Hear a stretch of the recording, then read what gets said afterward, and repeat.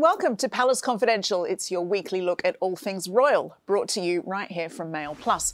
I'm Jo Elvin, and we'll start by heading straight to our panel this week. And joining me is the Daily Mail's consultant editor, Andrew Pearce, and the diary editor, Richard Eden. Welcome to you both. We all got the pink memo.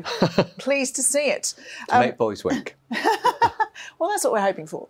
But Andrew, I'm going to start with you in the story about Meghan this week, that Pearl, her big project at Netflix, has been dumped, apparently. Were you surprised by this? No. And I have to tell you, I was secretly, not even Thrilled to bits, because as you know, I'm not a fan of Meghan's.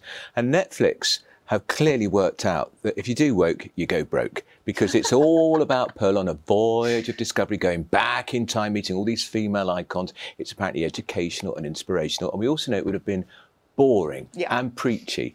But what does it say about the fall from grace of Meghan Markle? This contract was signed, 2020? It's not even 2 years old, and they've realised already her celebrity is fading in the United States. She's only got celebrity because she's married into the British royal family. We know, but every time Harry opens his mouth, he puts another wedge between him and the House of Windsor, his own family. The fact he's not going to be at the Jubilee this summer will mean, again, he's remote and disconnected. And I think Netflix are working out they're not the investment they thought they were. But it's just this one project, right? Yeah, but that was a big one. That was a pretty big project. And it was very important to Meghan herself, who's the great woke warrior queen. She wanted to take young girls with her on this voyage. And it's a real blow to her prestige and her ego, and it was her project. I think she'd even written the script. That's a pity that we won't get to see that. It is. Because if it was anything like as bad as devastated. Because if it was anything like as bad as that book which she wrote, it would have been quite entertaining for all my the wrong goodness. reasons. I mean, my daughter is obsessed with the Marvel universe, so I'm not sure how Pearl would have gone down with her. But Richard, what do you think this does mean for Harry and Meghan's future as content creators? I think it's a real problem. I think they fancied themselves as producers, and they hoped this would be the first of many, many programmes. But they don't have the background in it or the experience. What's so significant, I think, and what's frankly worrying, is I think the only projects that will get the green light from Netflix now will be very personal ones about the royal family. So look, the only current project they have is about the Invictus Games, which is a very worthy cause, but it's all about Harry. And we saw how Meghan sort of muscled in on that. She went to the Invictus Games in the Netherlands and gave a speech, even though she has no formal role with Invictus. And I think any future project will have to be similarly personal. So, you know, it could be how Prince Harry's coped with grief after the death of his mother, or something to tie in with his memoirs. But it will have to be personal, and it will have to involve the royal family. And that puts them in an awkward position, because I don't think they wanted to do that. And certainly it will make people nervous back at Buckingham Palace. Do they actually really need to have this deal with Netflix? Are they in a position where they need to earn money? I always just see them as these fabulously rich people who, you know, whether something fails or not, it's fine. Of course, they want to earn more money, but they also want to be loved. Remember, they went to the United States so they could be ordinary private citizens, and then they immediately sign a deal with the biggest streaming agency in the world, Netflix, because that's what you do if you want to be an ordinary private citizen.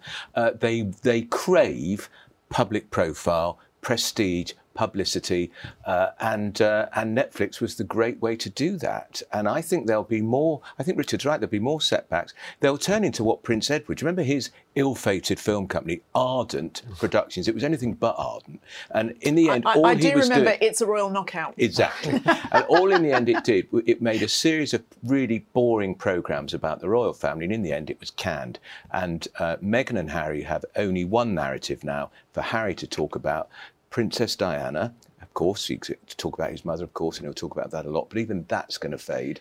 And she can keep banging on about how awful it was being in the British royal family. Well, they've stepped aside now, and Netflix have realised where the dollar signs are, not with them. But remember that Prince Harry said explicitly in his interview with Oprah Winfrey that they only signed the deals with Spotify and with Netflix because he'd been cut off by his family.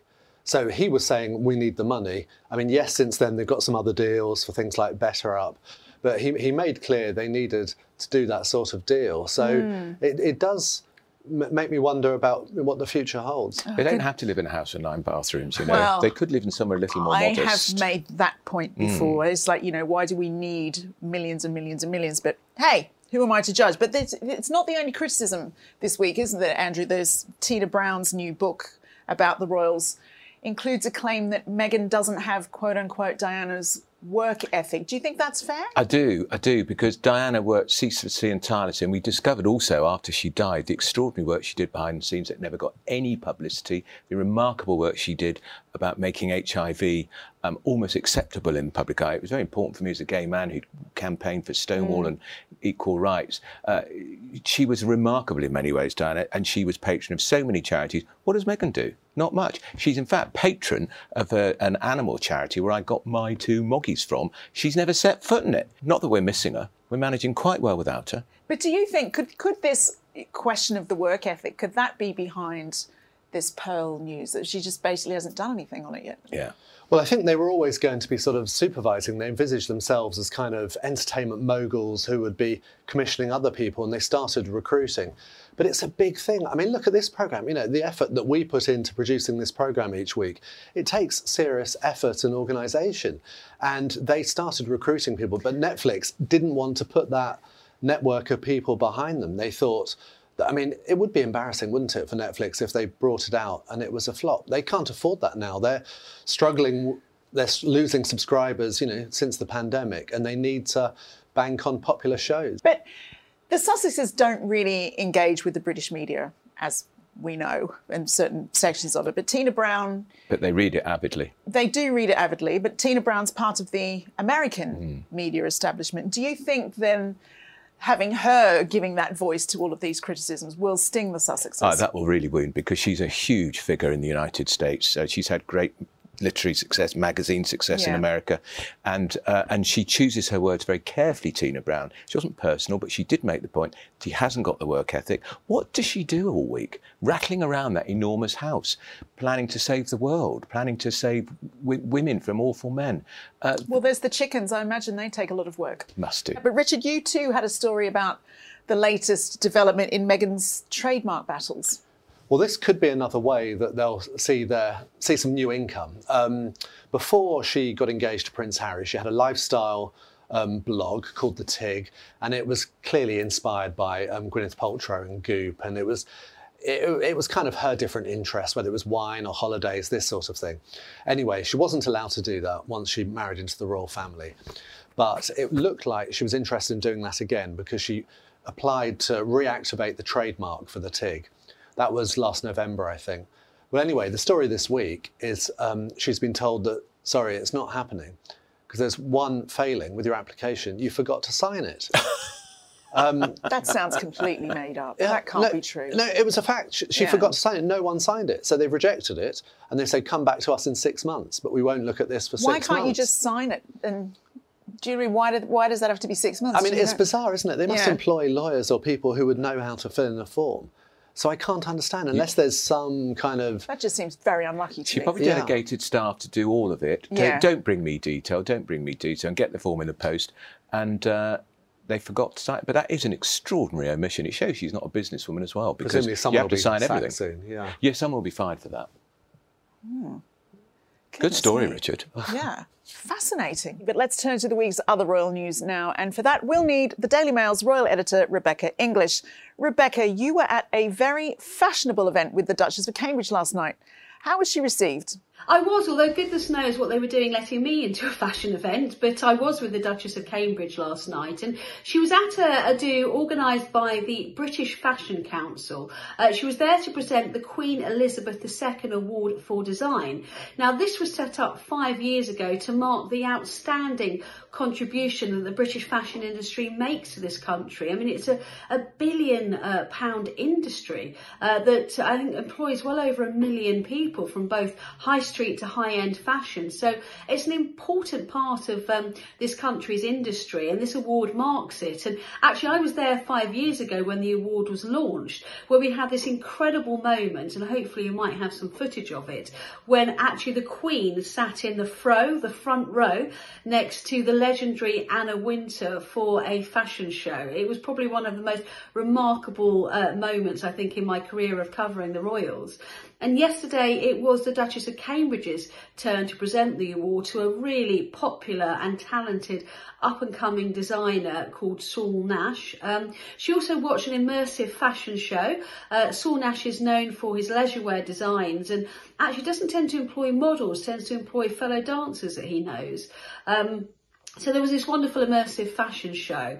The thing that really struck me actually was how even amongst, a group of models, these swan-like proportions, the Duchess of Cambridge still towered over most of them in her heels. But it was a great event and publicising a really important industry in this country. But it's not all high-end stuff with the royals, is it? Camilla was sticking to the bargain basement end of things this week, wasn't she? Yes, and this is what I love about this job, is you never know where you're going to be, who you're going to be speaking to, or what you're going to be doing from one day to the next. So on Tuesday, I was with the Duchess of Cornwall. I travelled up to Manchester with her to cover an engagement. She was there in her role as patron of Emmaus UK, which is an amazing charity which helps the homeless, and also patron of the Big Lunch. And this year, they're encouraging people over the Jubilee weekend to hold big Jubilee lunches, celebrating the Queen's historic 70 years on the throne by sharing a meal with your neighbours. And what I loved is Camilla and I were walking around the Emmaus charity shop, and she kind of showed me a teapot, which she said, do you know anyone that collects these? You can get some great bargains here. And then she zoned in on this silver Jubilee mug that was made to obviously commemorate the Queen's 25 years on the throne in 1977. And then she turned around and said, basically, I collect these, believe it or not, which really made me smile, because not only was she picking up a £1.50 charity shop mug for her collection, but her face will be on the mugs one day as Queen Consort, and yet she has the kind of hobby that I think millions of people up and down the country do as well, collecting royal memorabilia. And to the Queen now, where there were reports that the royal balcony is still up in the air and Her Majesty's plans to win the Derby hit a bit of a snag? Yes, I know. Although the Jubilee has been many years in the planning, there is still some really strong aspects of uncertainty about it, particularly who we're going to see and when.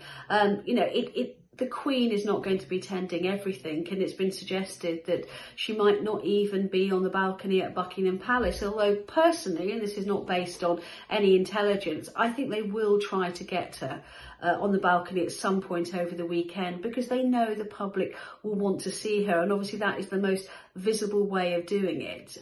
But yes, of course, we still had no confirmation whether Prince Andrew is going to be there at certain events, Prince Harry and his family. I do actually have a briefing with Buckingham Palace imminently over Jubilee plans. Maybe we'll get some clarity then, but I'm not sure I'd put any money on that. The one thing we do know, and this is actually really sad news, is that the Queen will not have any riders now in the Epsom Derby, which is one of the key events of the Jubilee weekend.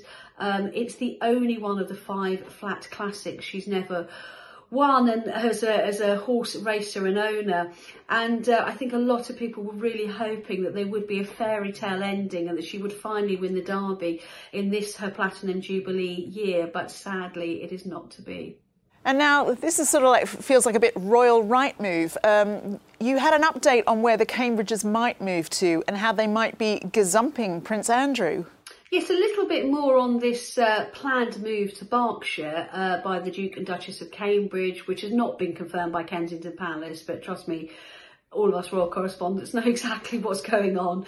And yes, it has been suggested before, I think actually by my colleagues on the Mail on Sunday, that they had been looking at a place called Adelaide Cottage, which is on the grounds of the Queen. It was a Windsor estate.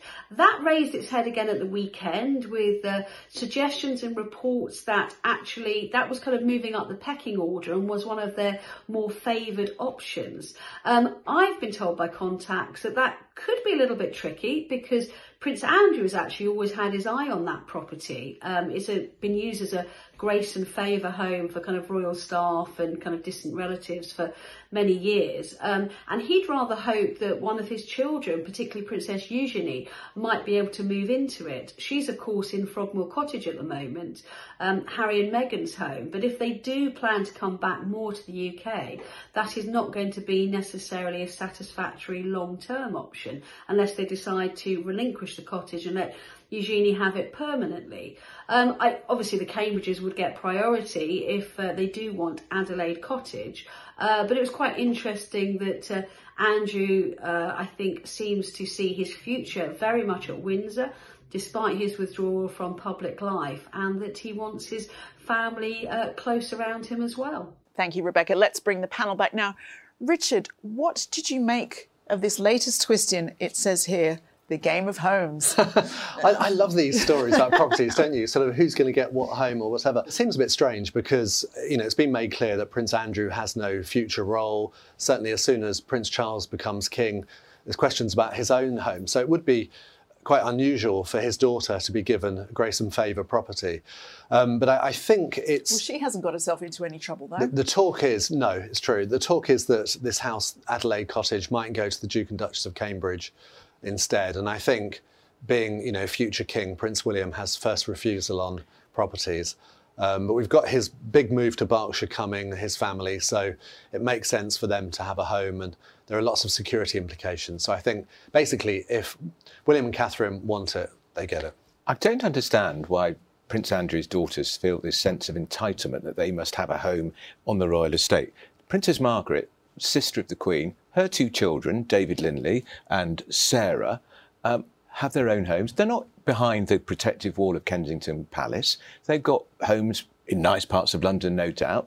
They don't have security, nor do Eugenie and Beatrice. But do you suspect the stomping feet of Andrew I behind do. it? Yeah. I do. He says, what about my children? He fought tooth and nail to stop them having security removed, which happened to all minor royals. They are minor royals, those girls. They're princesses. They should never have been princesses, in my view. They should, but that was, again, Andrew insisting because he's very set this great sense of entitlement and status. But they should just be like all the other royals, buy their own home. They both married money, after all. I do find it very hard to imagine Princess Anne insisting that, you know, Peter Phillips or Zara Tyndall get a grace and favour home. It's very true when you put it that way. And what I'm interested in is how we can keep talking about Prince Charles's plans for a slimmed-down monarchy if all these extended royals have these grace and favour properties. How is this? It's got to stop, in my view. And you, of course, William and Kate, because they're future king and queen, and Harry. If Harry was still a key part of the royal family, you could argue that too, because brother of the king. But the rest of them, get a life, get a job, get a house. Well, and don't expect us to subsidise it. Yeah, of course they can. Yeah. But it's all about status, isn't it? Now, Richard, you're always sticking up for the princesses. Yeah. So what's your view? I'm keen to hear. Well, they need to live somewhere, don't they? We'll allow them that. But whether that needs to be a grace and favour property, I don't know. But I suspect that in this case they won't, because if the Duke and Duchess of Cambridge want it, as I say, they will get it. But can I make a suggestion? We read in the papers just a couple of weeks ago that Sarah Ferguson was paid £20,000 to give advice to a caravan park tycoon. There could be some nice caravans for the young princesses. Wow. What do you think? I hear they can be very fancy these days. There we are. Nice idea. Last time I slept in a caravan, I knocked a glass of water over myself in the middle of the night. Yeah. That would be a different type of lodge to Royal Lodge, wouldn't it? You put the caravan in Camber Sands. Lovely views. Very nice beach. Yeah, I think that's a brilliant... Let's run that up the flagpole to the palace. Richard, I want to just turn quickly to the Queen's extended absence, and the message seems to be from the palace, it's business as usual, but now with the news today that there are significant garden parties that she won't be attending and other royals will be representing her, it is not business as usual, is it? No, it's not really. I mean, the Queen will be so sad not to attend garden parties, because I think she loved them, and people who attend those, it'd be the highlight of their lives to go to one of these parties. And the Queen and Prince Philip, they would make their way and talk to as many people as possible. I mean, personally, I would love to have seen her. She could be in that sort of that buggy type thing that they were talking about. I was just about to suggest that. Why can't she do that? Drive round, yeah. Is it just a point of pride? Or? I think it's a dignity question, Yeah. and not wanting to go to events if she doesn't feel up to it, and no one wants to force her. And we fully understand that. So it's just a sign of the times, and all the other members of the royal family will happily join in and go to the garden parties and make them a great event for everyone there.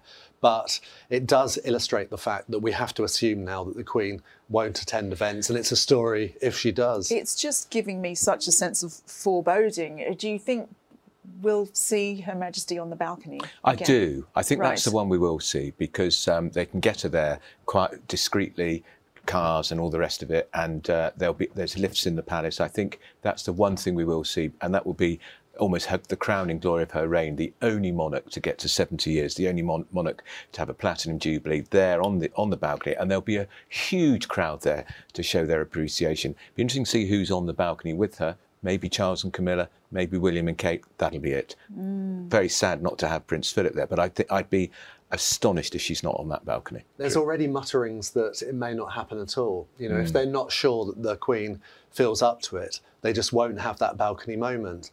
But that would be a big thing for us. It'll We've be become Prince so used Andrew to it. breaking in and muscling in. Yes, exactly. Here we are, Mum. Let me help you on. Oh, my goodness. That is almost all we have time for today. My thanks to Rebecca English, Andrew Pearce, Richard Eden, and to you for watching always. This week, Princess Charlotte turned 7. Happy birthday to her. And the Mail's Claire Gisotti has spotted a remarkable similarity between her and her father, Prince William, as a child. We'll leave you with this gallery of very cute royal lookalikes. Goodbye.